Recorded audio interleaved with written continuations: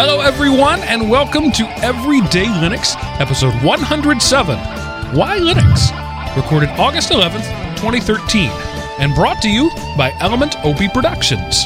ElementOP.com. It's a topic we've covered before, but it's been a while. We have new listeners, so I thought we'd go back, circle back, and hit one of the very basic topics about the show. Why do we run Linux, and why might you choose to run Linux? So that's what we're talking about this week. Why Linux? And of course, to help me do that are my regular companions, my cohorts in crime, the command line godfather, Mr. Chris Nees. Hey, Chris. Howdy, everybody. How's things in internet lands today? It's grumpy, and there are a lot of cats, apparently. And alongside the command line godfather, the gooey goodness that is the Seth Gooey Kid Anderson. Hey, Seth. Hello, Mark, and welcome to the faithful Element OP-ites from around the world. Yes, and it literally is a global podcast. That's true. We love every single one of you. Well, some of you. Even the haters. Some of you we don't love. We're okay with you. We don't mind you so much. Most of you we love. And right off the bat, we lose Seth. That's awesome. Like as soon as his introduction, his Skype connection drops. Go figure. So we'll get him back momentarily. Oh, looks like he's back now. Hey, Seth, welcome back. Hello, glad to be back. It just seems like I was here so recently. That's right. Okay, so moving right along, I just wanted to a little programming note. There are only a handful of you who will hear this right now. But this show may be a little late coming out this week. Typically, we record on Sundays and I release on Wednesday. This week, unfortunately, I had a death in the family, and so I will be hightailing it back to Texas on Tuesday, and that's typically when I release the show, Tuesday night. So it may be a little later in the week. So if the show is late, that's why. It's about a 15-hour drive. I'll be heading out Tuesday, driving all day, going to the funeral services Wednesday, and then coming back Thursday. So it's going to be a whirlwind trip for me this week. Man. Wow. Sorry to hear that. It is what it is. People die. This was a cousin with whom I was really close, and I there wasn't even a question of will I be there. It's like, yes, I'm going to go. It was just a question of how I'm going to make that happen. And it's kind of... my first thought was, let's see if I can book a flight. That way I can only miss 2 days of work instead of 3. I could fly out. I can potentially even miss 1 day of work. But short notice, weekday, business travelers leaving on 1 day, coming back on another. Like the lowest airfare I found was $700 each way. Wow. They really rape the business people over the coals when it comes to travel. So it's going to cost, probably $500 in gas to make the trip, but still, that's a significant savings over airfare. And it's only a 2-hour flight. So 2 hours in the air, $700, $350 an hour. That's a pretty good pay. I want that kind of pay. Yeah, no kidding. Maybe if you ever become a consultant, you'll be able to do that. Oh, nice. What a great... That was a big market segue. So naturally, we have to break it up by pointing out that it was a great segue. I did do some my first professional consulting gig. I got an email. I think it was sent at about 4 a.m. last Sunday night. And I, as is my custom, because I'm a geek and that's what I do, I rolled out of bed and read my email first thing in the morning. So literally a couple of hours after he sent it, a fellow by the name of Eric Stromquist, who has a podcast called Control Trends, controltrends.org. He is a distributor of heating and air conditioning devices. So it's very esoteric stuff. I listened to a couple of his episodes. I understood the prepositions on, of, the, and. That's about it. Everything in between, I was lost. But he had some, so he bought some really nice gear, good high quality stuff, but just didn't quite know how to hook it all up. So he said, "Hey, he listened to my Art of Podcasting show that we did 35 episodes of, and he knew I was in Atlanta, so he thought, we'll see what happens. So I went down there yesterday, Saturday, and it was really awesome. I got to spend the day doing, what I love, spending somebody else's money. It's like, hey, we need this piece of equipment. Come with me. So we go and I pick out something expensive and say, you got to pay for that. And he said, yes, sir. And it was a nice thing. I really got to do it. And it helps that Eric's an awesome guy. So I really actually enjoyed the time there. It's nice if you're not working with a jerk. I don't know that he'd say the same thing. But anyway, it was a good time, and it was my first consulting gig. So, throw it out there. If you know somebody looking for some podcast consulting, I'll do it. We can maybe do it online or over the phone, but if you want me to come to you and you're within, a day's drive, we'll make it happen. So anyway, just awesome. Thought I would mention that. One other thing I wanted to mention, iTunes comments, keep them coming. We've had some new ones this week. I check not often, but Door to Door Geek, Steve McLaughlin, he and I were talking on Voxer. It's a Android app for sort of a walkie-talkie app, and we talk occasionally over that. And he said, you need to remind me to rate you in iTunes, because thanks to you, I now have an iTunes account without a credit card because of the information we posted. So I sent him an email that said, rate me or die, jerk. So I just wanted to say, if you haven't done that yet, please do. The ratings are a good thing. We're moving on up there. We're within about a top 15 in the Linux thing, within about the top 1 million in the tech thing, depending on what you search for. But that's based almost entirely on reviews. So the more reviews we get, the more we move up the ladder there. And there were a couple that made me laugh. Almost all of them were 5-star reviews. Cool. There was a couple of them that were like, I think our lowest one was 3 stars. And so some people would say, if you're not going to leave a 5-star review, why even do it? But I don't think that way. Say what's on your mind. I'm fine with that. But this one particular guy, I'm not going to call his name, left us a tepid review. Said the show's too long. It was one of his comments. And then just out of curiosity, I started jumping around to a lot of the other like top 20 Linux podcasts, and he had commented on all of them. And his comment was almost the same on all of them. Too long, too disorganized, doesn't get to the point enough. So this guy wants an 8-minute kernel update, and that's the show that he wants to listen to. Dang. But, more power to you. If you like the show, you like the show. If you don't, there's a lot of them out there. Yeah, he doesn't realize that the entire show is our point. So we do it really well. There was another podcast. I won't mention what it was. Well, he really ripped it. It was like, you learn more about the host's personal lives and family issues than you do about Linux. And I thought it's amazing he didn't say that about us. But anyway. Yeah, we're going to have to step it up. We got to be we could be number one in that.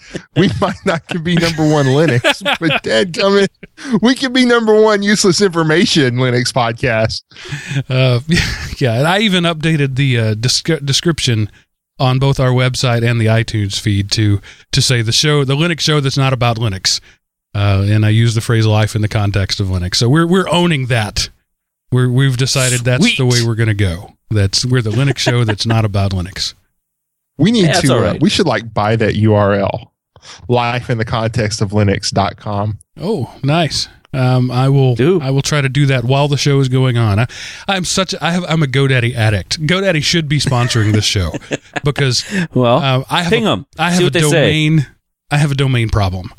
Anytime, like Seth just said, hey, that's a good idea. I go and boop, get the URL because it's $8 a year, but right. They send me yearly updates, account updates, and the last one, I think I own 37 domains just for holy smokes, man. I have a problem. I'm an addict. I need to go to a 12-step program for domain registrations. DA, Domains Anonymous. Not to be confused with Anonymous. But yes. Oh. And then one other thing I wanted to point out, the bad movie thread continues to live. Oh gosh, I forgot. Sweet. I forgot the name. Somebody just dropped a list out there. Go check it out. And thank you, listener, whose name just flew out of my head. Some of the things that you suggested sounded freaking awesome, and I'm going to have to check out. Bird Mike, I think, was one of them. It's like Alfred Hitchcock's The Birds, only without plot or suspense or reason of any kind. That sounds perfect. So it's like all the birds in the world go crazy due to global warming. That's the only explanation, global warming. So instead of doing something smart, like going to a basement where the birds can't get in, everybody goes outside armed with tennis rackets and shotguns, because that's what you do when the birds attack. But even Arnold is our poster. Arnold. Is that an Asylum movie that was on Sci-Fi Channel? I don't know. But he said there was even a sequel to it, Bird Mike 2. So, The Resurrection. Oh my God. And then what was the other one? You've obviously got it up there, Chris. The shark black sheep, where even sheeps can go crazy and start attacking people. Oh, it sounds awesome. Yeah, there's a list. Yeah. There's definitely he's got a good set of lists there. Oh, yeah, and Sharktopus, he says that the entire plot of that movie could have been avoided had they listened to our episode 106. I got to admit, Sharktopus it wasn't as funny. It wasn't as bad as Sharknado. It was just plain bad. So, yeah. See, that's what makes Sharknado so awesome, is that it's good bad. It's bad, but in a way that is enjoyable. Even in Sunday school this morning, I whipped out Sharknado and everybody laughed at it. It's become a cultural thing. So, there was a picture on Facebook of a dust devil, and somebody said, "What do you call this?" I don't remember the exact name, so I put Sharknado 2. This time it's personal.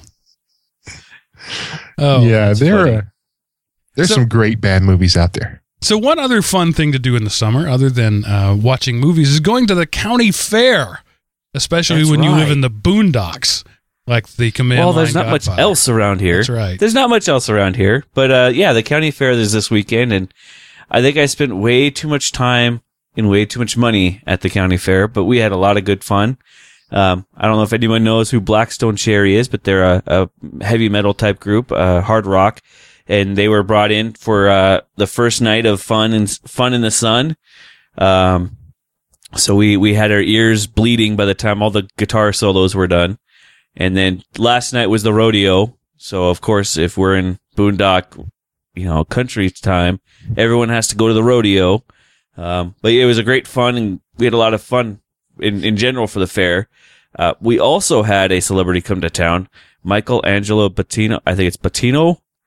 He's a famous guitar riff, and he came to town for a clinic for like 6 hours. He was at our local comic shop, of all things. It's a guitar and comic shop place, and he came and did a 6-hour clinic for us.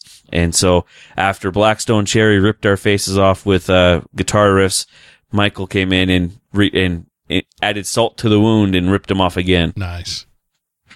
I was at a concert, how lots of up-and-coming musicians do the college circuit. And I was at a concert in college, and I can't remember the guy's name, but he's a really good guitarist. And he was playing, and somebody in the audience yelled out, "Play some Satriani!" And he got up to the mic, and he said, "When Satriani starts playing my stuff, I'll start playing his." And I liked that response. That's pretty cool. I was impressed with the lead singer for Blackstone Cherry. When you're at a large concert like that, people start getting rough in the crowd and they start throwing things. He literally stopped his show twice and said, "All right, here's your first warning. You do it again, we're going to leave." And he goes, "This is it. You do anything stupid again, we're shutting it down. You're getting out of here." And then, no, it was awesome. I never actually saw a lead singer stop a show for the safety of the audience. It was impressive. That's cool. My hat's off to you, sir. My hat is off to you. You're not wearing a hat. That's because it's off. Yeah, that's because it's off. That's how awesome it was. Do you want me to go put it back on? Steve Gibson, we've used his name in vain a number of times on this show, and Seth says he both loves and hates him. Yeah, I haven't in a while, but I used to regularly listen to his Security Now podcast, which if you want in-depth technical stuff, go listen to him. But he got me into reading the Lost Fleet series, and that was a great couple of days. Yeah, but no, I've also started reading the Honor Harrington series, and the bad thing about this is there's so many books, and like the one I'm currently reading now is like over 1,000 pages. So there's no reading that in half a day. So thank you, Steve Gibson, for destroying my life. And anyway, if you like good science fiction or space opera, go check out the Honor Harrington series and start with On Basilisk Station and read them in the order they were published. They are freaking awesome. Yeah, so, Seth actually got a shout out from Steve Gibson on Security Now when he wrote it and told him that because of him he read 6 books in one weekend or something like that. Yeah. And, of course, and I paid for it too with my I got like 8 hours sleep over 3 days and those books were only like 400 pages each. So you could read 6 of them in a weekend, but you can't do that with the Honor Harrington books because the later you can tell when you pick up a book, was this one of the first ones or was this one of the last ones? Right. Because the longer the series has gone, the thicker the books have gotten. But like I say, it's well worth the reads. Yeah, cool. And Steve Gibson just recently had the Void trilogy, which is something like 6. I'm not listening. It's like 1,800, 2,000 pages for the 3 books, and he read those over less than a week. So you're not the only obsessive reader in the world, Seth. Well, he also does it everywhere he could possibly do it too. I'm not listening to any other Steve Gibson recommendations till I catch up on Honor. Yeah, I love Steve's show. I really wish I had more time in the day to listen to all his podcasts, but he's definitely a visionary in book reading and his security stuff. So Security Now is the only show that I listen to. If I'm in the middle of a show on Thursdays when his show comes out, I will stop and listen to Security Now. But I can't listen to it while I do anything else. So I listen to it while I'm driving, but I can't listen to it at work or while I'm multitasking. It just requires too much brain.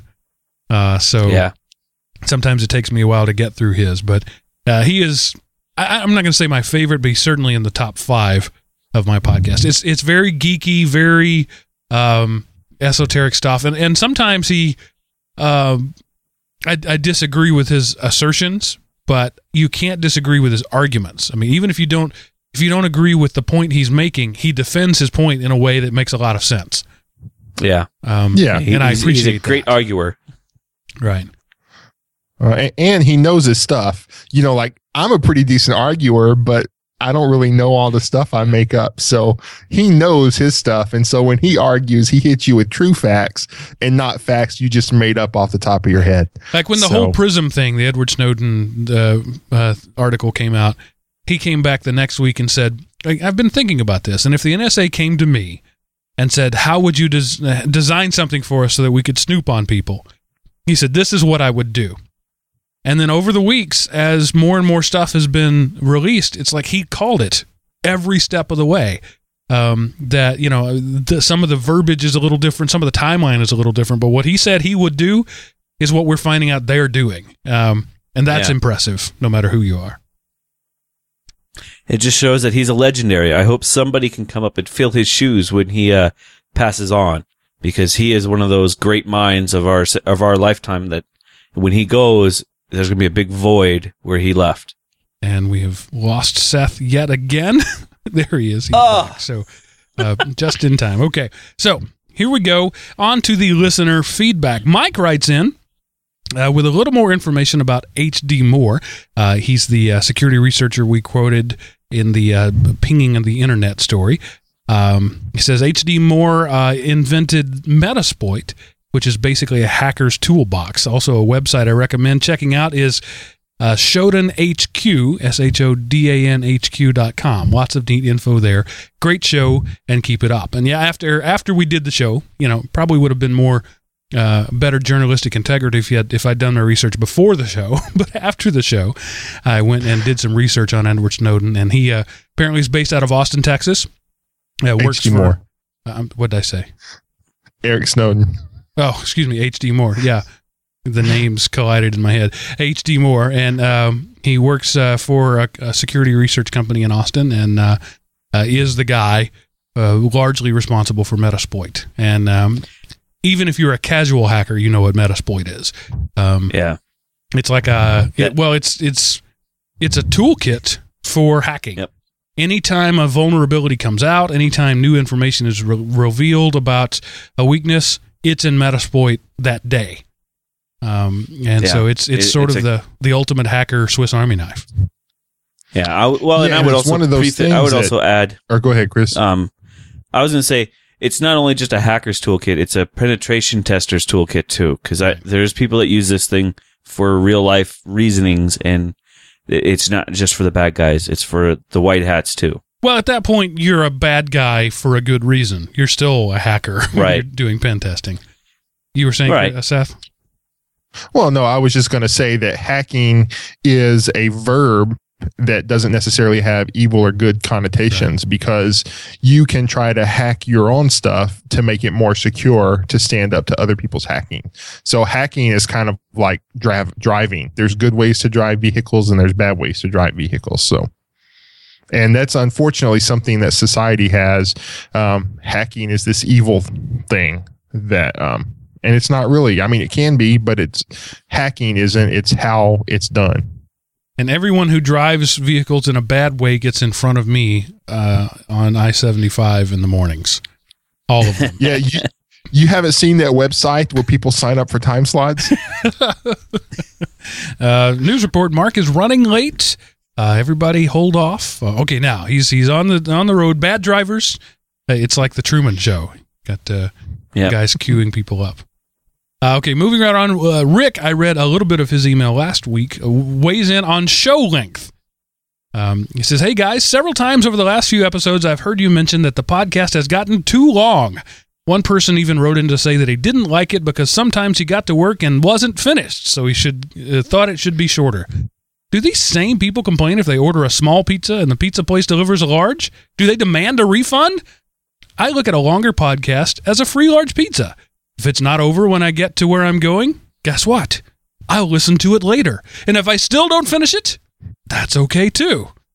As for getting off the Linux topic, to me this podcast is like sitting around and chatting with friends. The topics wander, we talk about lots of stuff. Don't waste the effort trying to talk about nothing but Linux. Only geeks would do that." So thanks for the affirmation, Rick. And Rick, if I would correct one thing in your email, I would say it's like getting extra bacon. You know, large pizza is great, but extra bacon would have been even better. So we do appreciate it, Rick. Yeah, because everyone charges more for bacon. I went to lunch with some friends today, and a guy ordered a chicken sandwich with a side of bacon, or with bacon on it. And the chicken sandwich came without the bacon. And he was like, "What's this? I can't eat this crap.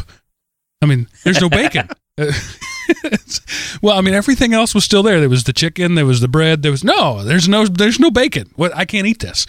So it just made me laugh. Bacon is that important. If you don't have it, really is. It ruins the meal.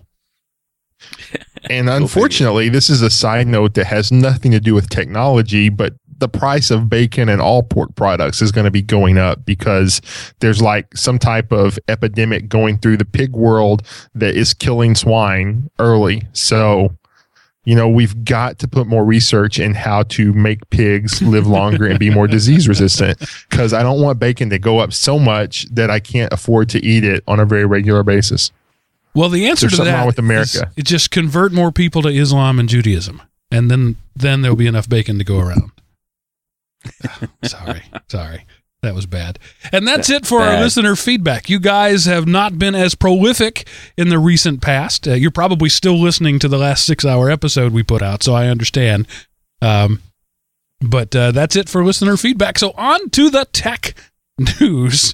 And technology is everywhere, even in the toilet. Yeah, I came across this story and I couldn't believe it. I had to put it in there. Apparently, there is a smart toilet out there that you can use Bluetooth. It's controlled via Bluetooth, and you can do things such as raise and lower the seats, flush the commode, activate the bidet or the dryer function. And so apparently it's hard coded in the app that anybody with this Android app can control any smart toilet. It's a vulnerability in the toilet infrastructure. Yes. So, I mean, imagine, there's just all kinds of ways. That's so much fun and so much badness at the same time. I mean, how much danger is that? I mean, could you force a courtesy flush on somebody? How much harm could there really be in hacking a toilet? Well, I don't know. You can force a bidet to fire up. Number one, and all of a sudden the lid flies down, that could conceivably cause some pain. Or the air dryer could start and it'd be kind of like peeing in the wind. Oh man, who knows where you come up with it? Yeah, apparently the problem is the default password is 0000. It's hard coded, and so anybody can pair their phone with it. But you got to be within 20 feet, so they got to be near your crapper in the first place.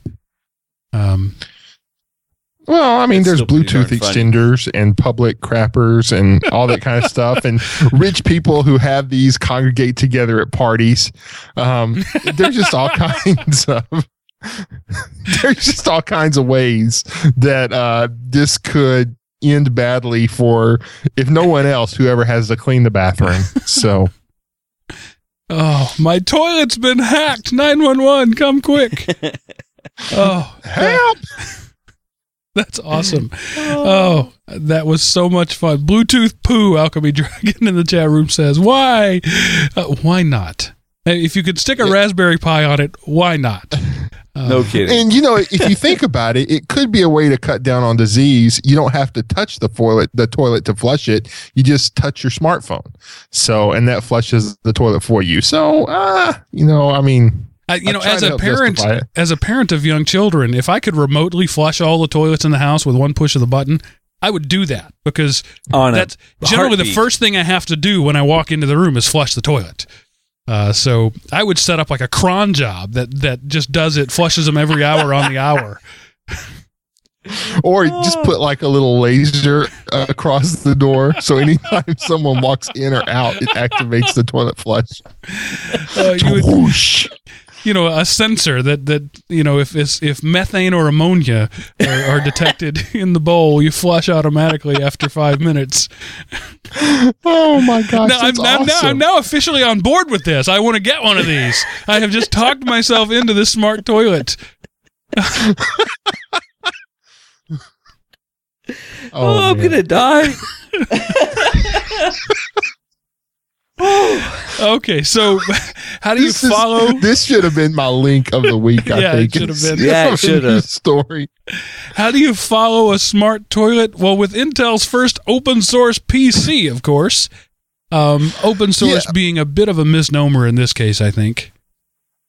Yeah, it's kind of designed at software developers and people who do x86 applications. It's kind of like they're trying to get on the Raspberry Pi thing, but it's bigger, and they're kind of just selling a motherboard, basically. I don't really know.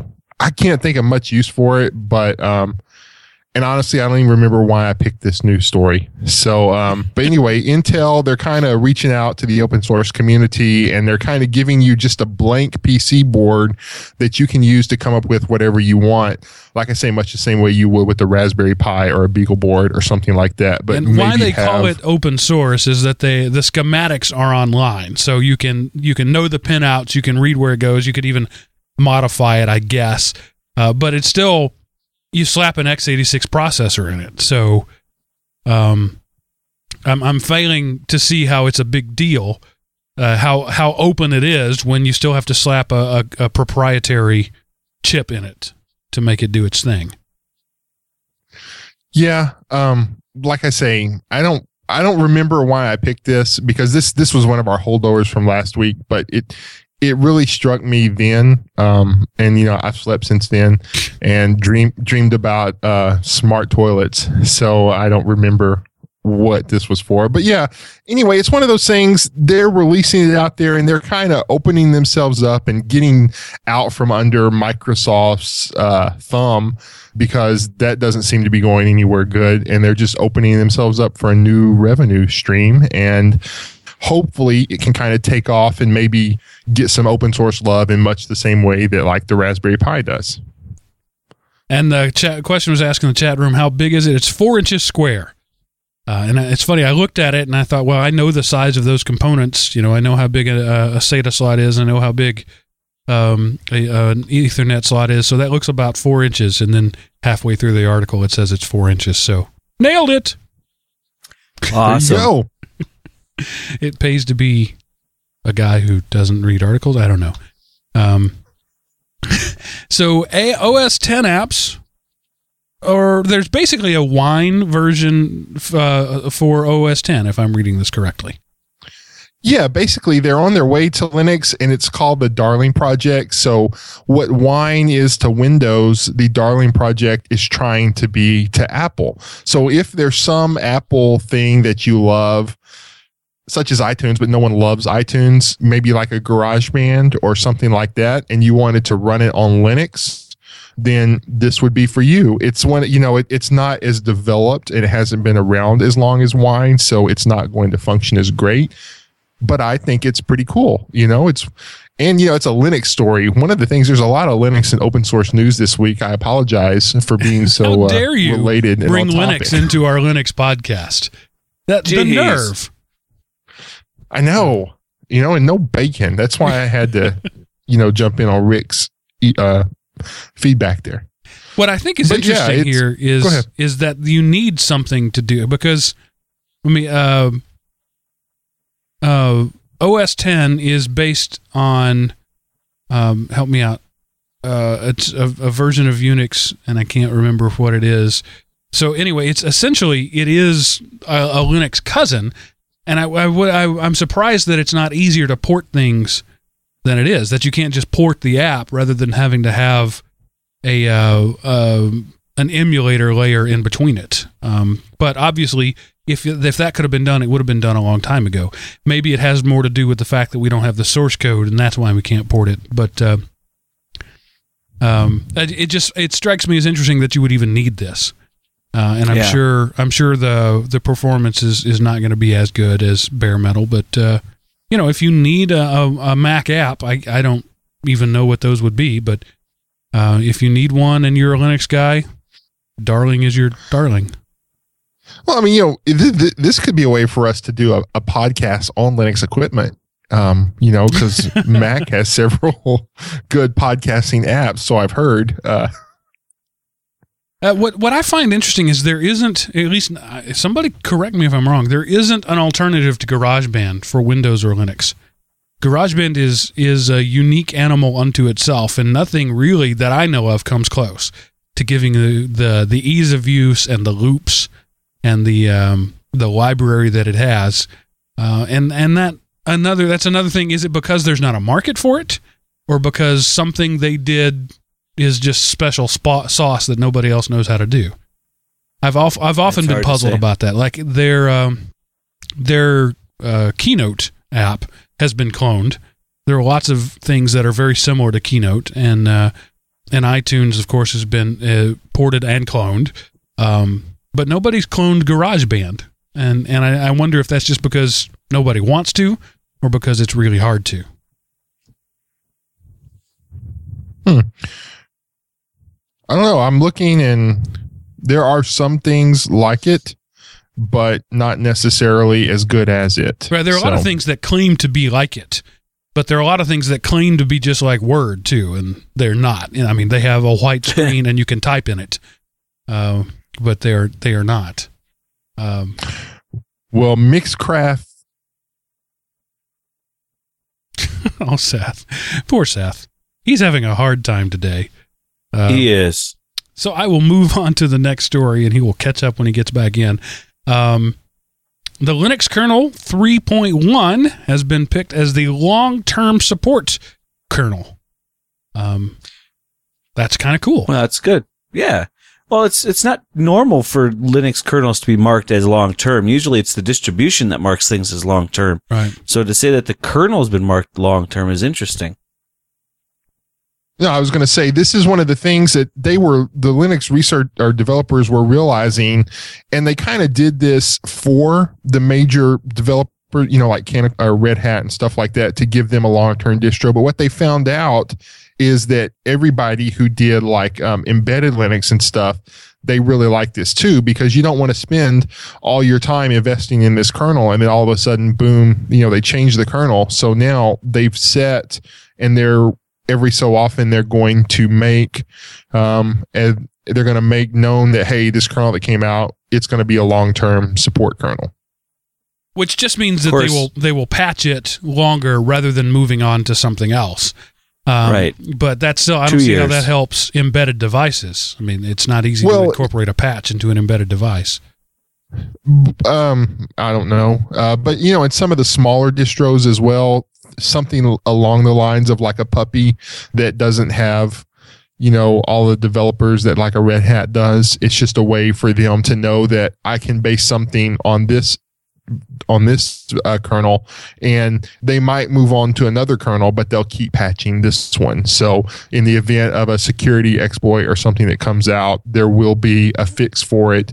Whenever otherwise it's like, oh, we gave up that kernel 6 months ago, you should move on to something else. So I think it's kind of cool that they're doing it, and they're this way. It's one way to, not necessarily make Linux the same, but make the distros more compatible for the long-term releases. They're going to be based on the same kernel instead of having this long-term release based on that kernel and that long-term release based on this kernel. It's kind of helps give a more unified mob mentality to the Linux world, maybe. Unified mob mentality. That you need to go register that domain too. That's a great one. Unified mob mentality. Sounds like a good name for a punk band. Yeah, it does. So while we're talking about Linux and why you might want to patch stuff, there's now an official Trojan for Linux. It took years, but here it is. Yes. Hand of the Thief is what it is called, and it is a Trojan backdoor designed for Linux to go after banking software, and it could be done other things, but you can actually buy it on the black market, and it's got sales reps and everything. And one of the cool things about, well, not necessarily cool, but one of the unique characteristics of it is it's targeted for Linux. So theoretically, if you got this on your Windows machine, it wouldn't do anything because it's not designed to recognize Windows. It's, and it's one of those things, Macs are not invincible. iOS devices are not invincible. Android, no OS is invincible. You can't think, oh, I'm running this and it's, it's lollipops and sugar fairies for everyone. You just have to, there's still the need for security. And, but yeah, that's just what it is. There is a hack that targets, Linux now. Right. Yeah. What's interesting is how they're doing it. Kind of, it's manipulating the DNS addressing within the memory. So instead of actually writing something to the hard drive or editing the host file or anything like that you can't do because of you're not root user, it's doing it live. So it's actually injecting its information while you're browsing on the internet. So it's a very sophisticated hack. And not only so far it says, the developer claims it's been tested on 15 different distributions of Linux and affects all environments, including GNOME and KDE, and the most common browsers such as Firefox and Chrome. So, it's pretty much. I'd like to see some of the code, but I don't think we're going to be able to find the code yet for that. But you can buy it apparently for $2,000 US. Yeah. And get free updates. Yeah. So, if you want to get it, if you want to be a beta tester, once it goes live, they're going to jack the price up to about $3,000. So, it bears mentioning. Go ahead. But yeah, it bears mentioning that the way you get this virus is you download it, you install it, and you enter your password and give it permission to install. That's the only way to get software in Linux at this point. And the article does say, you got to do that. You got to trick somebody into installing it thinking they want it. Which, as we talked about last week, is really not that hard to do. You send a convincing email, and you say you got to download this viewer to see the content on this page, something like that, something that people who aren't paying attention will do. So it's not a worm. That's the important distinction there. It's not going to tunnel from one computer to another. It's not going to spread autonomously. It is a Trojan. It is an application that does something but purports to do something else. Right. It's important to know the difference. And how hard would it be to set up a website that you need to install this browser update or, this plugin update, put in your password. And instead of doing that, you've installed it on your computer.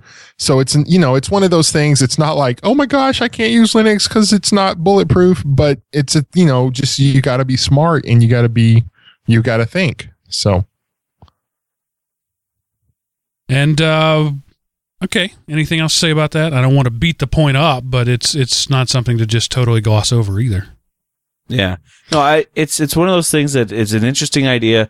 I like what's interesting though also is, like I said earlier, it doesn't actually change any of your files. So it's doing it live. So it would make finding it a little trickier if you don't know the name of the package that you need to get rid of. All right, and moving on. So this next story is not directly Linux related, but it is hardware that runs Linux. A company is developing a laptop that runs Ubuntu, but it is a solar-powered, submersible laptop.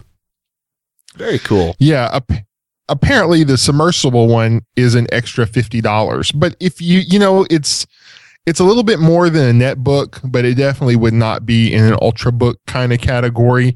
And you can have 3 or 4G connectivity, Wi-Fi, Bluetooth, that kind of stuff. And one of the neat things about it is you can detach the solar charger and attach it with an extension cord. So you could be inside but you could put your solar charger outside and still be able to charge your computer and use it. The name, it is Sol Laptop, SOLAPTOP.com. Decent price. You're not it's not something like the Mint box where you're paying a premium for Linux. It's actually, decent price. You're not getting, you're not getting shafted big time on this. And I think for the solar power thing, it's kind of cool. Here's why this will never take off, at least not in the Western world. The absolute worst place to use a laptop is in bright sunlight. Yeah, You have to have bright sunlight to charge your laptop. So, it has that little extension cord thing, right. So you can set the charger someplace, and I don't know how long the extension cord is going to be, and you could be somewhere else. So, or you can have it charging while you're doing something else, and then with the battery have several hours of usage. It's a gimmick. I don't know what else. They could probably say it's for the developing world or whatever, but it's too expensive for that. So I think it's just a gimmick and nothing else. It's kind of a cool idea, though. It'd be interesting to see if solar pads, when they improve to the point where it doesn't have to be bright sunlight to charge things, and you could be in the shade, it might be a different story. But right now, I think the solar panels are the weak link there. Well, and this is first generation, so couple of revisions from now, if this shows merit, at least a niche kind of acceptance in the market, come out with a way to increase the effectiveness of the solar panels, or a long cord, or maybe some type of wireless power thing. Who knows? There's all kinds of possibilities. So I just think it's kind of neat. I don't think I would buy one, but I think it's kind of neat. And on the subject of things getting better over time, people complain that cell phones only come with 32 or 16 gigs of storage. How would you like to have 384 gigs of storage? Well, that may be in your near future. Yeah, this is not a product that is ready for market yet, but Samsung has a way to, what they basically do is take 24 of their 16 gig storage chips and stack them on top of each other, but in such a way that it's not much thicker than their existing one layer. So, like 6 times 24, something like 384, if I trust the math in the article. So, you could have, if you were going on a trip or something, you could load up, 10 or 12 movies on that you legally own. Don't go downloading stuff that's not yours, and that way you can get longer battery life because you're not using, Wi-Fi or cellular signal, and then your kids will be happy the whole trip. So 384 gigs in a smartphone. That's just freaking amazing. I think I might be wrong on that, but I think it's pretty cool. And with NAND flash access, random access, quick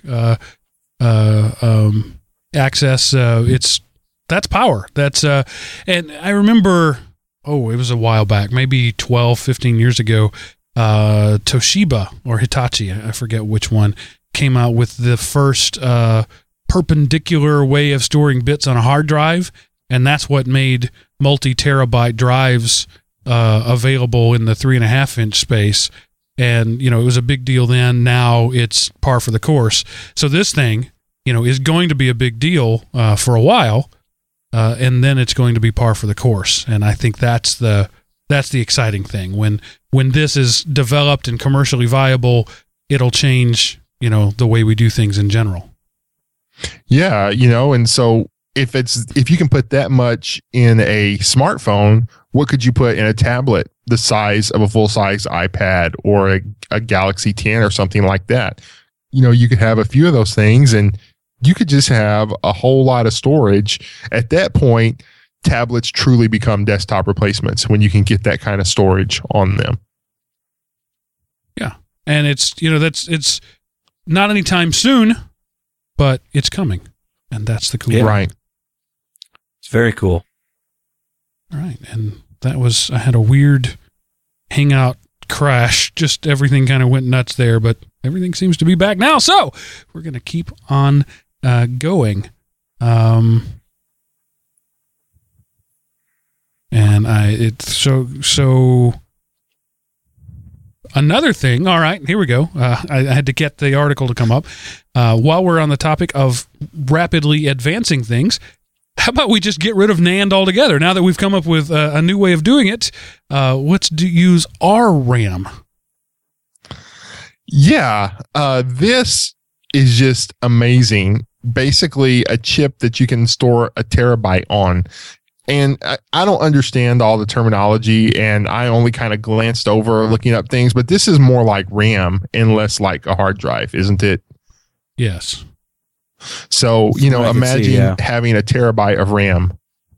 Which RAM is, 3 or 4 times faster than flash memory. Right. It's more volatile, it's less stable, but presumably you would load things from the flash into the RAM and then just keep it going there forever. Yeah. Right. And so imagine how long, and apparently our RAM is non-volatile though, and it can keep data even when it's powered off, much like NAND. Okay. And it uses less power, so yeah, this is really interesting. I'm wondering how long this is going to take before it actually comes to market, because this stuff sounds really cool. So a read speed of about 17 megabytes per second, which is fast, but not super fast. A write speed of 140 megabytes per second. Yowza. Wow. So spies will love it. They can get in there and copy somebody's hard drive in no time flat. So I'm sure the NSA might already have this. Yeah, they're the ones who developed it. The NSA invented it. Yeah. And then they've just declassified it and made it available. I have said this probably every 2 or 3 years that I've been an adult. It's an amazing time to be alive. And it's still true, because every 3 or 4 years something comes out that is so amazing. I think I can't believe that I'm alive to see the changes that are happening, and it's just going to keep getting better. Wow. That's just really cool. Yeah, I'm almost speechless because I'm reading these specs and what they're supposing this stuff could do. It's just, wow. I mean, you really, at this point, you wouldn't even need a hard drive. That would just be useless. You know, if you have a terabyte of RAM on your computer, I mean, you could have VMs set up in RAM to access whenever. Every application gets its own virtual machine. Whatever you want it to do. It's just amazing. Hello, enterprise. Right. Yeah. Oh, and let's just keep going with things getting faster and better. How about 7 gigabits Wi-Fi that'll go up to a mile? Dang. I so look forward to this because this would be perfect out where I live. Now, this is the line of sight kind of Wi-Fi and not like your Wi-Fi router at home.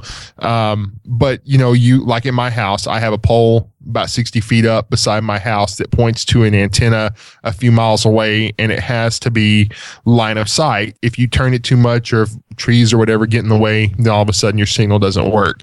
But 7 gigs, even shared among a bunch of people, that is still freaking fast coverage. And the FCC has changed its rules to allow this higher powered outdoor operations in the 57 to 64 gigahertz range. So, you know, maybe if Bambi gets too near the tower, she might get fried or radiation poisoning or something. But, you know, it's a small price to pay to get me good bandwidth at home. and so this, it's not quite as universal as, say, 4G. The spectrum requires a more precise aiming than that. So you can't just stick an antenna up in a populated area. But yeah, for that literal last mile connectivity. So you could do, depending on the cost of this thing, let's say it's you know, a couple $100 to a couple $1,000 per node. It makes it reasonably profitable for an ISP to set up an endpoint. So I can, you know, every mile put up one of these things and deliver 7 gigabits to a remote location, and then from there set up my omnidirectional antenna and start spreading that 7 gigs out. You know, the reason that, Seth, you don't have better bandwidth than you do, and that a lot of the world doesn't, is it's just not economically viable to get them there, which is why Google did that whole Loon project, putting balloons in the air, trying to make it economically viable to deliver bandwidth. So, you know, you combine some of the initiatives that are out there today with this use of unlicensed spectrum. It's already out there. This isn't new technology. This is the FCC finally releasing people to use this technology. They've been holding this frequency spectrum and saying nobody can build anything on this. And 4G is getting crowded. 3G, you know, everything is getting more and more crowded. So finally they said, all right, fine, you can use these airwaves. So that's cool, but because it's not new technology and because it's just a regulatory thing, we could see these next month. Yeah. Could. Yeah. Doubt it, but could. We probably won't, but it's kind of cool that it's not like the only thing that has to be done is they have to say, okay, if I put a tower up here, can I get enough customers to justify the infrastructure expense? Exactly. And if the answer is yes, then boom, you get a tower there. And you don't even have to run fiber to the tower. You know, you can just set up one tower directly to another tower, and you can do that every mile or so, and then have people pointing to them. And it to me, it's just really cool. It's I could get a few megs without it costing me an arm and a leg, maybe just an arm and a toe. So in the U.S., the average cost for broadband is about $50 a month. Some a little more, some a little less, but on average, a lot $50 a month here for broadband. So if I, per customer, now I'm taking in $600 a year. So again, using an arbitrary number, say it cost me $1,000 to set up one of these devices. 2 customers, I've made my money back.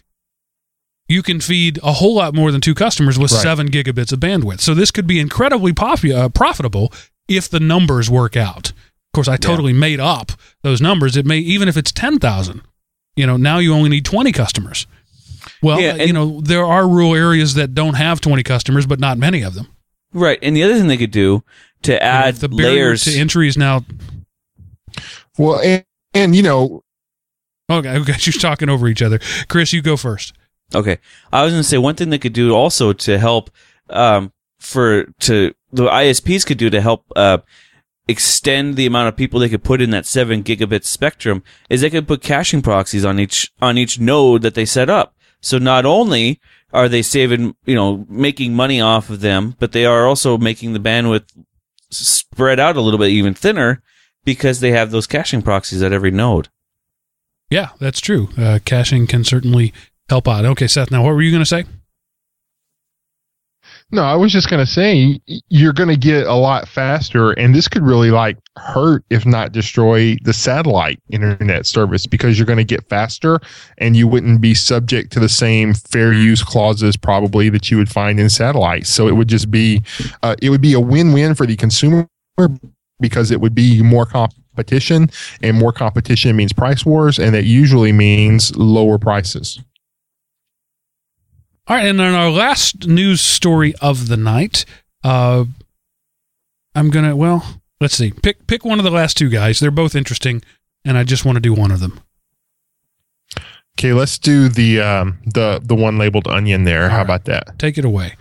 So, okay. The Onion router is a thing that makes you secure. Turns out not so much. Yeah, and there is a vulnerability, not in the Onion router, which is Tor, but in a version of Firefox that a lot of people use. And the title of the news article is "Nearly Half of the Deep Web Goes Dark Following Child Porn Bust." Because unfortunately, a lot of what this gets used for is, illegal activities such as child porn and things like that. But there are other uses for it that aren't necessarily criminal. And there was a hack to Firefox that allows someone to look at your package, and then they can pull your IP address from Firefox and then be able to single out where you are. And what the Tor people were suggesting as a workaround is go to using some type of live CD to do that instead of using your regular OS.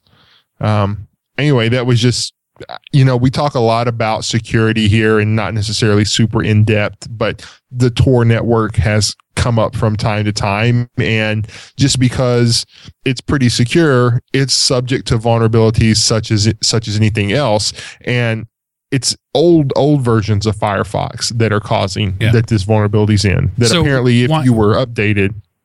Right. So you might ask the question, why would somebody be using an old version of Firefox when they're running the Tor? Well, for Windows users, the easiest way to get on Tor is to download a pre-built package that has a browser pre-configured with the proxy settings and everything ready to go. Well, that pre-built package was built some time ago and hasn't been updated. So even people today who are doing it are downloading a pre-built package that is using an old version of Firefox. A vulnerability was found in that the feds exploited, and the feds created a hack that sends just really just sort of a ping and says, "Here I am," to a federally owned website. So that's kind of all it does. It's not tracking, it's not snooping on you, but it says, "Here I am. I'm trying to conceal what I'm doing. Now here's my IP address. Pay attention to me." And so it's not as bleak as some people like to say, in that it's the Tor is busted. Tor is still good. Tor is still, it's an anonymizer. Right. It's a randomizer. It makes your packets hard to find. But if you connect to a website, that website knows who you are, because that's the way the web works. So this thing forces a connection back to a government-owned website, which is kind of cool. Yeah, and there were a lot of different links for this, and the one I chose, apparently they came out later and said they weren't sure if it was the FBI or not. It was registered to like Virginia, close to a bunch of government offices. That IP address was in the neighborhood, but they can't be certain it was law enforcement agencies. So they had to backpedal off of that. Yeah, it's according to the internet ICANN, the people who hand out numbers and IP addresses, it's an unallocated address that nobody is supposed to own. Yeah. And a new segment that Seth has just added to the show this week. This week in computer history, the IBM PC was born. Yes, tomorrow, Monday, the 12th of August, 1980, the PC, not necessarily the first computer, but IBM's PC was released. So, and actually, I'm sorry, 81. And, it was a whopping 4.77 megahertz processor with 16 kilobytes of memory that you could expand up to 256 if you wanted to. And you could get one or two 160K floppy drives for the low bargain basement price of $1,565, the equivalent of $3,500 today. But if you think about it, when it came out, those were really awesome specs, and for $1,500 today, you can buy a computer with pretty decent specs. So, the price of computing has come down a whole lot, but PC turns 23 tomorrow, this week in history. Well, what's interesting is if you track that, the PC market was at about $1,500 of then money for a long time. And then it fell to the $1,000, and that's where it stayed. What you get for your $1,000 and what $1,000 is worth have changed, but it's still about $1,000 for a decent machine.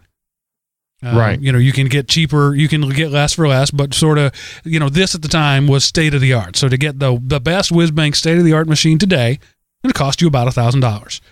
And so that it's interesting. It stayed at $1,500 for a long time. Then it hit $1,000, and it stayed at $1,000 for even longer than it was at $1,500.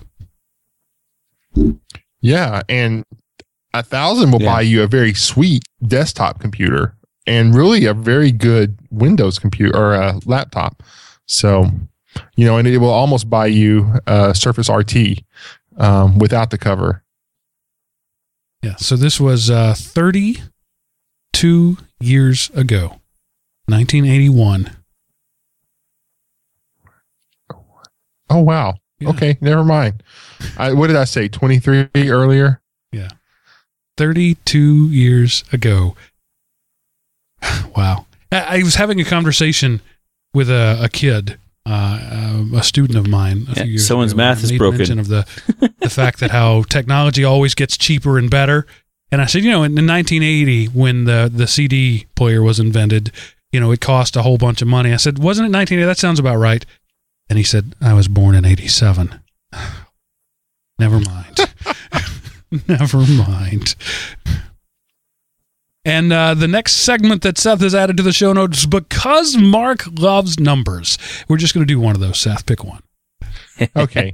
Well, because I know how much you love these kind of numbers, Android tablets and smartphones shipments surge second quarter of 2013. So Android year-over-year growth 162.9%, iOS shrunk 14.1%, and Windows was up a whopping 527%. That means that's because they gave them away. No, Windows RT is labeled separately. Oh, okay. So, basically there were 100 Windows tablets sold the quarter before, and they were up to 527. No kidding. That's how they got a whopping. So obviously, since their growth is over 3 times as much as Android, they're 3 times as good as any Android device. Yes. So there you go, Mark. There's some numbers for you because you love them so much.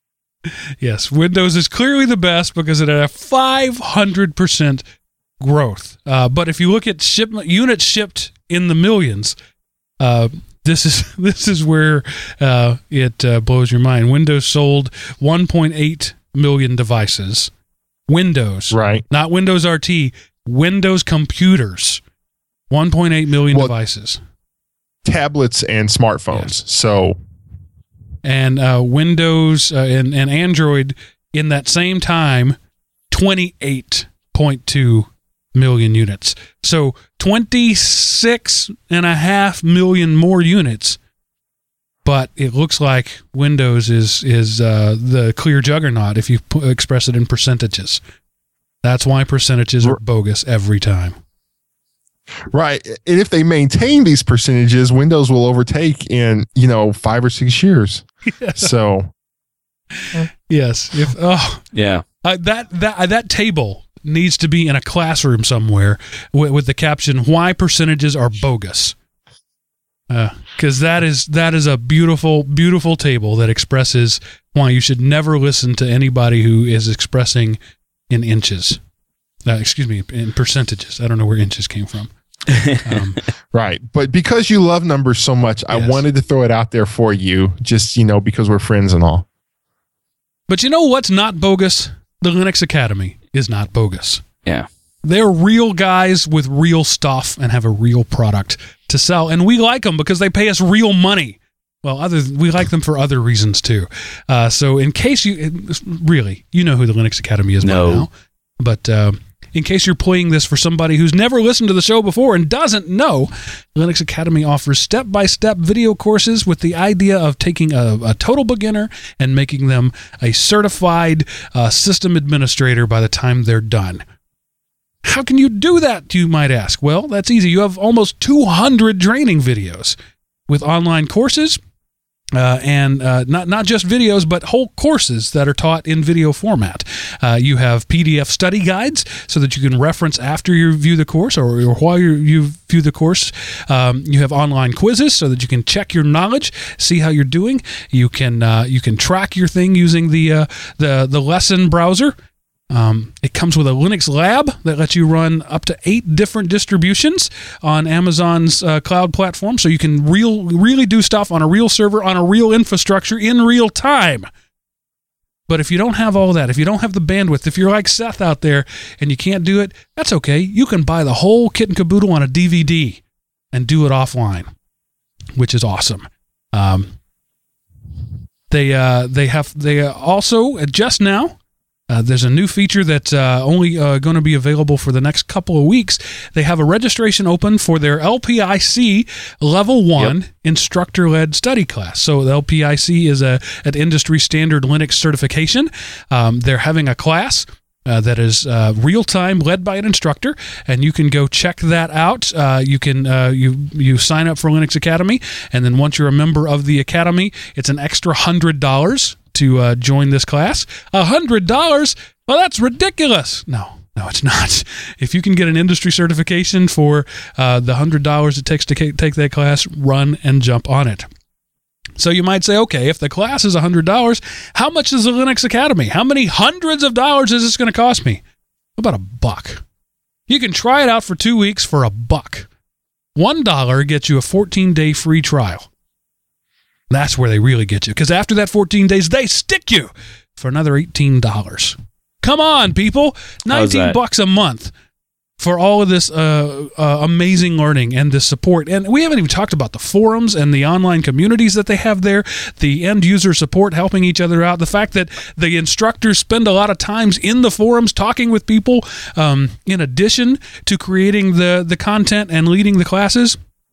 And if you buy 2 months, they'll kick in a third one, because you can buy a quarter for $38. $38 a quarter for world-class, industry-standard education.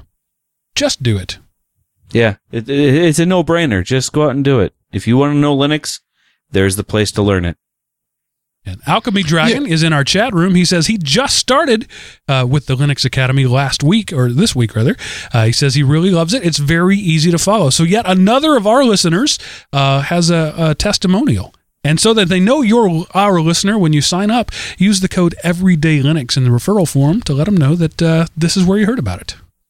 All right. You were going to say something, Seth? No, I was just going to say the cool thing about the Linux Academy is it's not just some, here's a certification for you to pass and show everybody you're certified. They're actually like, this is the exact kind of thing you would do as a Linux admin in a company, and this is how you do it. Now you can practice that, and then you can review and kind of learn the whys and hows behind it. But you're doing real life things that, you're not just answering, oh, I think that's A or I think that's B. This is the command you run to do that, and here's how you get there. So, the first lesson is how to terminal into a server. So, you kind of need the first lesson there to learn how to do the rest. Very worthwhile if you want to get into the IT field. Yeah, and one feature I forgot to mention, their newest feature, the Linux Academy for Teams, which is great if you have if you're a business and you have employees and you want to send them to the Linux Academy and let them learn. You can track their progress, see what they're doing, or as I call it, the Linux Academy for Education, because if you're teaching a class on Linux, this is an awesome tool. You pay a few bucks per student, $19 a month. For the student to learn the awesome stuff that they have there, and then you can track their progress and see the courses they've taken and the scores they've gotten on it. It's a great tool for the enterprise or for the education environment. So yet another reason to sign up for the Linux Academy. Okay, and after all of that fanfare, we now get to the meat of the show, and it looks like we're going to clock this in at just under 4.5 hours. So cool, this may be the shortest show we've done in a while. So the question that is sort of presumed, and we talked about it way back, but we're on episode 107 now. So there's a lot of stuff we talked about that people who've picked up the show in the last couple of years haven't heard. So I thought we'd come back and say, why Linux? And so we're going to answer just a couple of questions. The first question, and each of us will answer them in turn.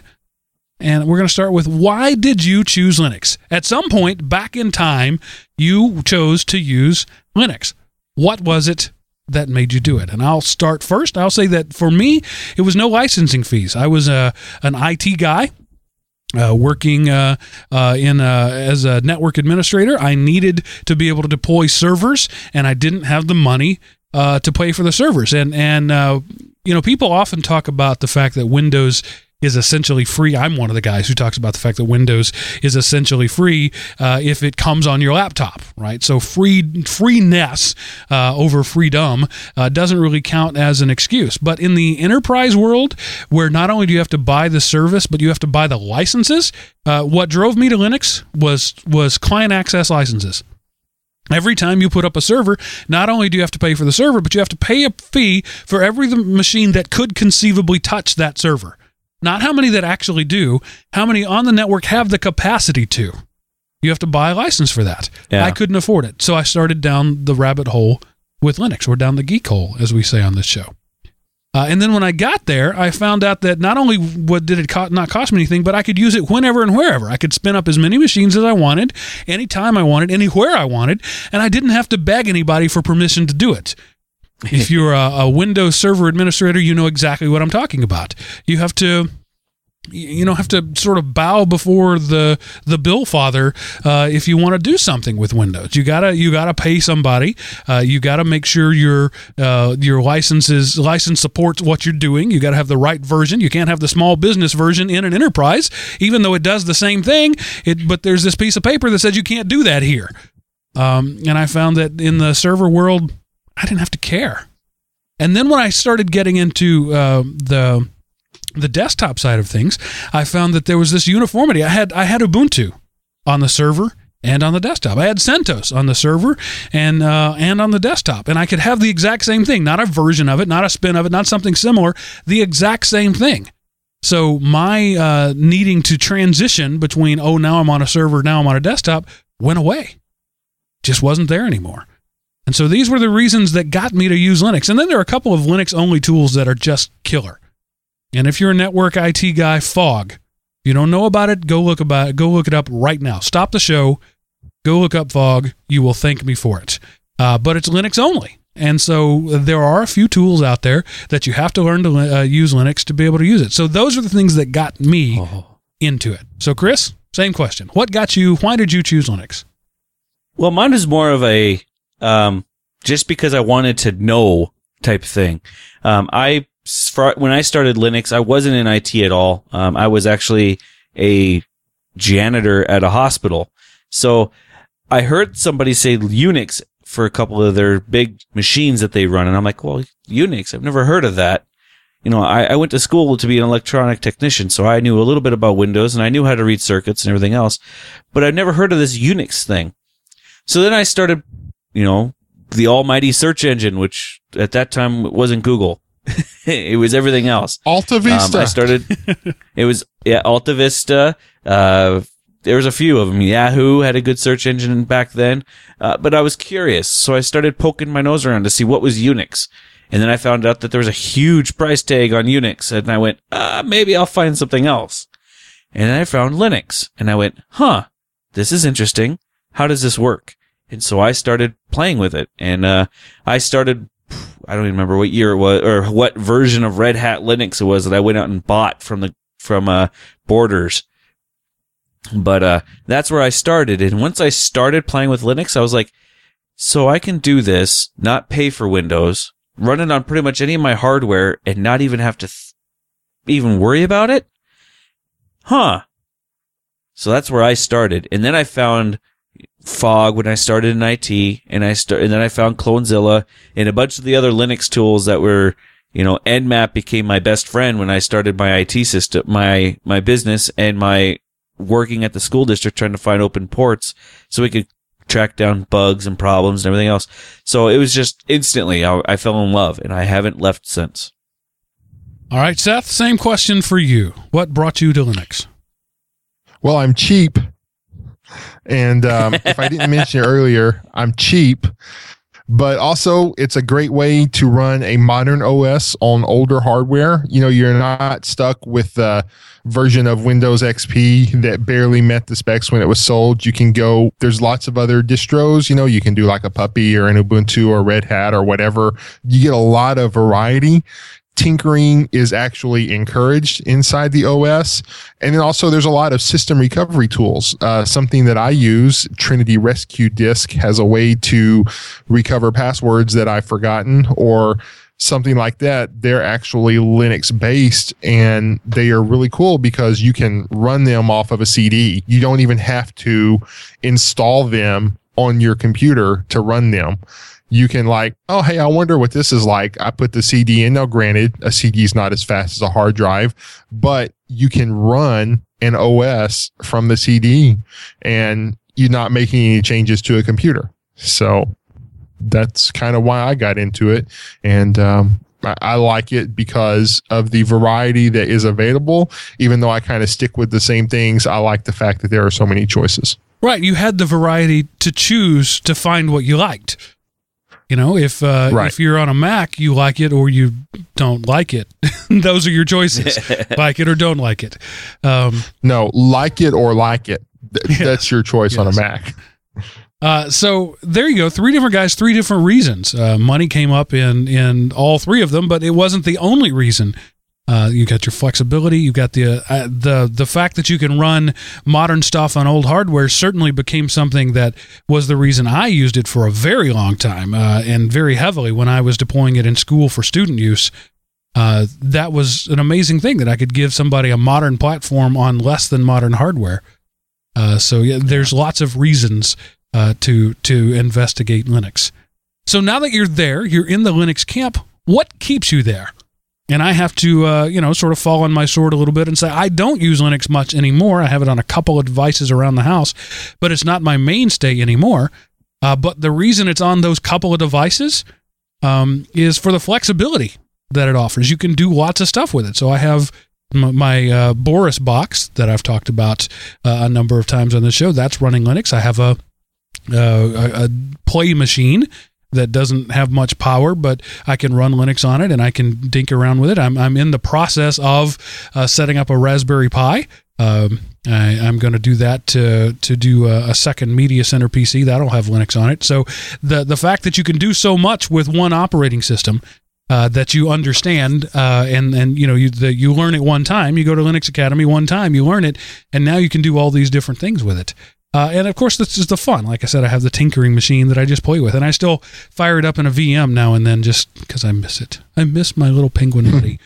But honestly, and this resonates less for me than it does for some others. I know that this is probably number one on a lot of people in the Linux community is there's a little elitism there. It's a relatively small group of people that understand Linux and can use, the words cron job in a conversation. And so I kind of like to puff my chest out a little bit and say, yeah, I didn't get laid in college. Sorry. And say that I know stuff that nobody else does. But hopefully, because of this show and others like it, there are more and more people every day learning to use Linux. And I want the elitism option to go away. I want it to be so prevalent that there isn't any anymore. But for now, I gotta say, my own ego keeps me learning about it. You might not have gotten laid in college, but you know how to hack someone's toilet now. That's right. There you go. Oh, I will download that package tonight. Oh, download that. See, when you go to the toilet, everything you use becomes a double entendre, Yep. And Seth, why is it you keep using Linux? Well, I don't know if people know this about me, but I'm cheap. And plus, it works. It really works. I can use it if I want to. I use it a lot for working on my Windows stuff. If I need to increase the size of a partition on a disk, it's easy for me to pop in a distro such as Puppy and, just change the partition and then get out of Puppy and then boot back up Windows. And all of a sudden, hey, I didn't realize I had an extra, terabyte on that hard drive or whatever. So it works. It is very functional. And, you can have one utility that does a bunch of stuff, but you can have a bunch of standalone utilities. So functionality and price are the reasons that I like it. And Chris, what keeps you using it day in and day out? I'm going to echo a lot of the things you said, Mark. It's the fact that it's flexible. I could put it on just about any device and I know it'll work. I can, the elitism is always a nice option because I could say, yeah, I know Linux. I've been using Linux for 10 years, 15 years, whatever the count is. I don't remember, but I've been using Linux for a long time. So that kind of adds to the extra happiness I get when I say it. And the fact that I can tinker on it. I can compile my own packages if I want to. If this package that is released in my distribution doesn't have the features I need, I can go out and either find somebody that's already compiled it or compile it myself or write code into a package that will do what I need it to do. It's just nice to be able to have that flexibility and the ability to tinker and not just tinker with what Windows says you can tinker with or try to replace and not have it work all the way. And the fact that, it's not 100% bulletproof, but I like the fact that I don't have to worry about all the Windows crap in the internet now too. Right. I can fly anywhere and do anything I want and not have to worry about, not a lot. I don't have to worry about a lot of things, but there are a few things you still have to worry about. So that keeps me there for sure. And to quote William Wallace, I believe, who has said, they can snoop on our privacy, but they'll never take our freedom. I think that's exactly what he said. I'm pretty sure that's what he was. He was holding a Wi-Fi hotspot in one hand and a Starbucks in the other when he said it. Right. And, riding into battle on his Beagle board. Hey, by the way, while we are talking about compiling packages, I've taken a lot of heat over the years about the fact that this Linux show, that isn't about Linux is recorded and produced on a Windows laptop. And I've said before, it's because there aren't ASIO drivers, ASIO drivers, built into the Linux version of Audacity, and that's what I need for my mixer. So here's the challenge out there. If some geek out there who is adamant that this Linux show be run on Linux, compile for me a version of Audacity that has ASIO drivers in it. There are open source, or there are free drivers available, but they're not open source, and that's why the Audacity team can't distribute them. You can't distribute them legally either, but you compile it with ASIO drivers, you accidentally leave it on an unsecured Dropbox somewhere, and you happen to send me a link unintentionally that you meant to send to somebody else, and then I download it because now that I'm the bad guy, you're totally have plausible deniability there. Then I'll be able to run the show on Linux. So there you go. There's my challenge to some uber geek out there who wants to take it on. Yeah, there you go. Okay, so now the next question that we get often on this show and in our forums, and I get asked at work and other places, who should use Linux and why? So, Chris, I'm going to give you first up to bat on this one. I'm going to say everybody, because there's not a reason. I know, of course I am. I'm the elitist. I'm the guy who says that Linux will rule the world. Honestly, everybody could and can use Linux. It's not that difficult. Well, the question was should. Who should use it? Not who can. Well, there you go. It's the same thing for me. Everyone should use Linux. My mom uses Linux. My grandmother used Linux before she passed away. My kids use it. Everybody should use Linux. And why?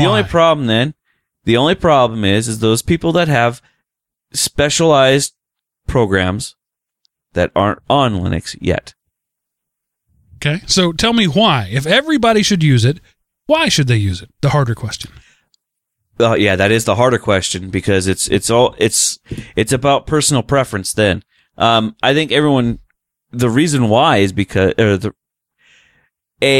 don't have to worry about software as much, because everything that you install is maintained by the distribution, so you don't have to worry about. If your Firefox is out of date and have to go re-download it, or Word's out of date, you have to go re-download packages for that, or updates. They're all given to you when they're available, and you don't have to worry about them as much. There's also an inherent security ability to Linux. The fact that everybody is a limited user. Nobody has access to anyone else's files except for the root user, which is a high-level access type person. So in your home, it would be the one person who's maintaining the computer the most. But in general, I don't see a reason why not. In my world, there is no reason to not use Linux. So As far as I'm concerned, the only reason I personally even have a Windows install anywhere near me is games. And that window is slowly closing, because more and more of the games I play are being released as a Linux device, or a Linux package.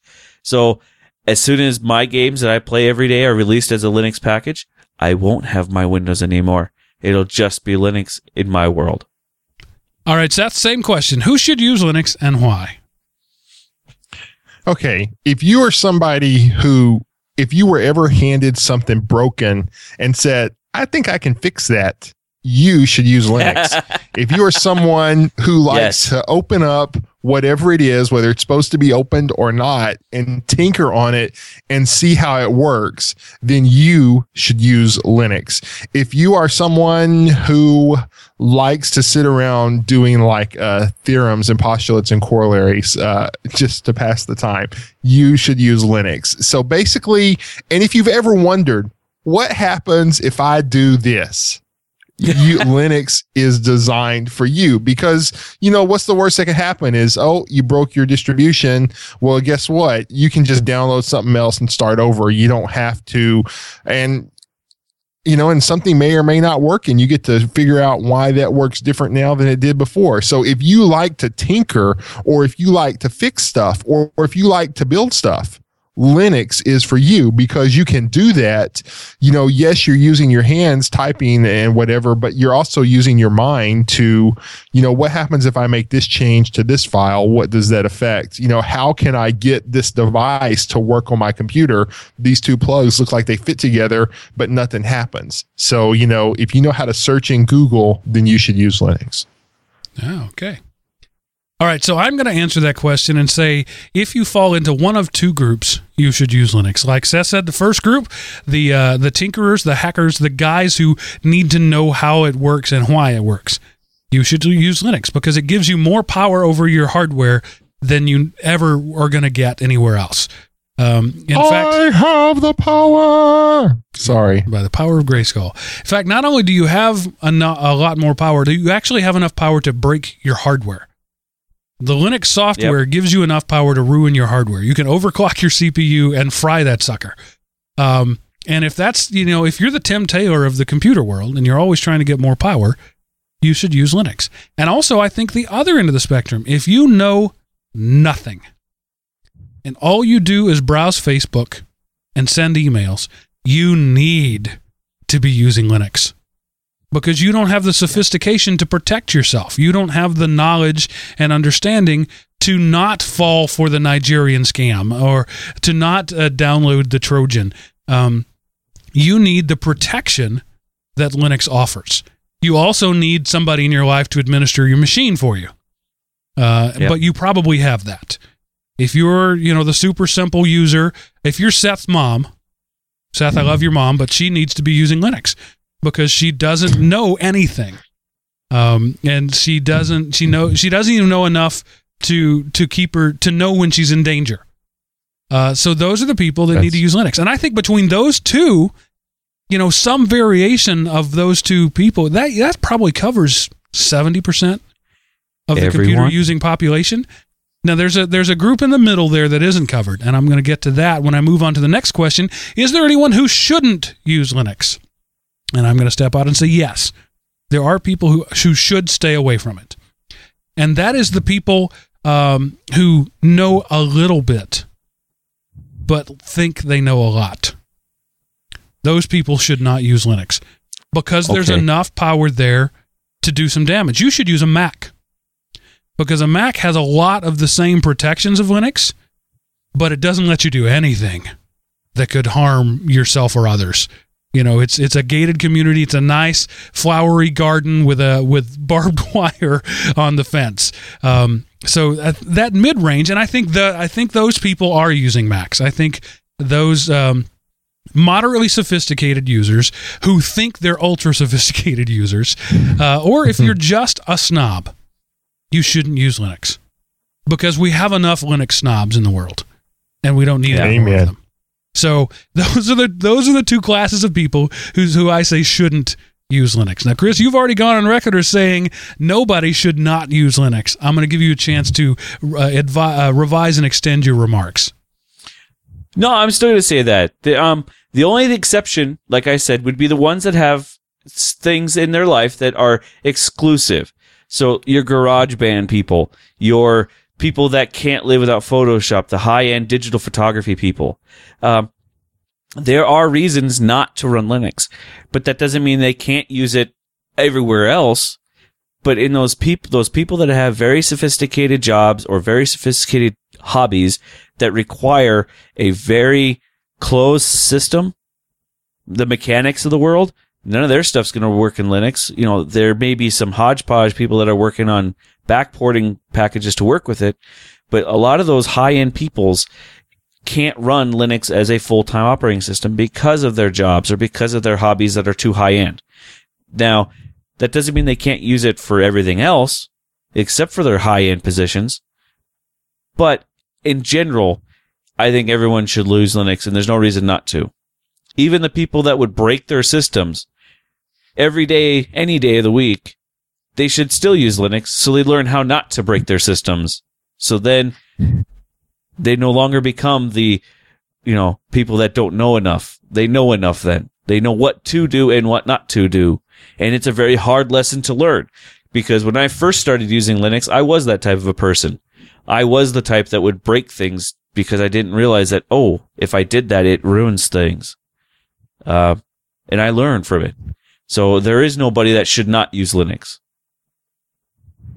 All right, Seth, same question. Man, this is a tough question because if you're someone who wants to, if you like to follow the crowd, basically, you shouldn't use Linux because Linux is kind of for the person who, might acknowledge the crowd over there, but kind of wants to stay away from them. And this is kind of more of a mindset than any, because truth of the matter is you can do most of the same stuff with Linux that you can with Windows or a Mac. Some stuff you can do better. Some stuff you can do worse. Some areas it's a superior platform. Some areas it's still lacking. But if you want to fit in the world, and you want to sit at the popular table in the lunchroom, you really shouldn't use Linux. If you don't care and if you don't want to learn, you shouldn't use Linux. It's not to say that someone who doesn't care can't use Linux because you install it and it just works. But for the most part, if you don't know how to do something, you're going to have to admit to someone else you don't know it, then just watch somebody else who's using Windows. So, it's one of those, the reasons not to use it are a lot of the same reasons to use it. Because if you don't want to have to learn anything, well, just put the CD in there and, click install and then reboot. And you're done.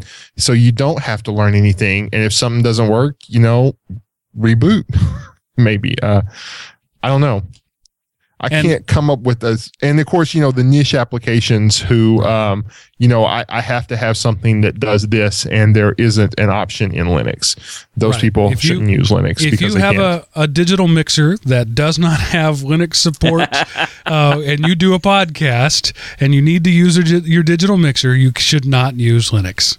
But I agree. Those are very niche cases, specific hardware.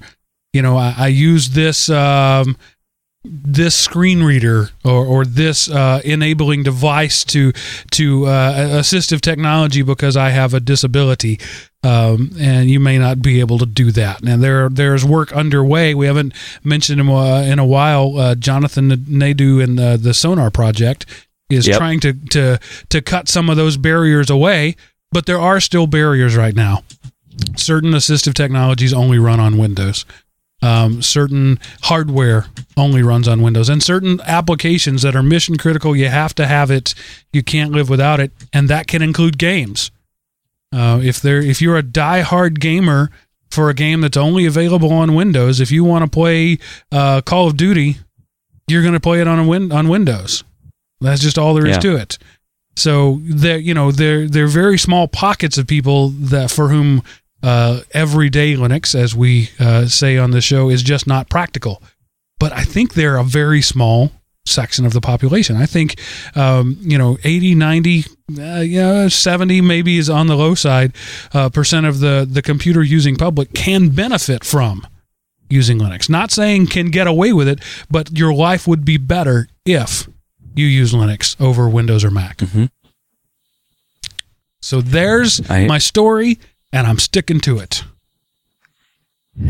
That's you go. That's why we do this show. That's why we like Linux. That's why we do this show. That's why we hope to convince other people to like Linux.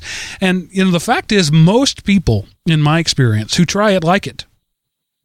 And the people who try it and don't like it already decided they weren't going to like it before they tried it. Yeah.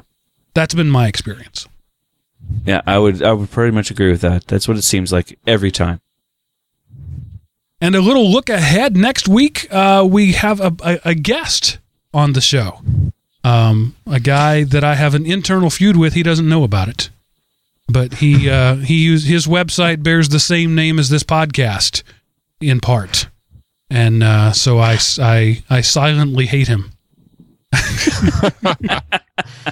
Not really. But Seth, tell us a little bit about Everyday Linux User, yes. I believe.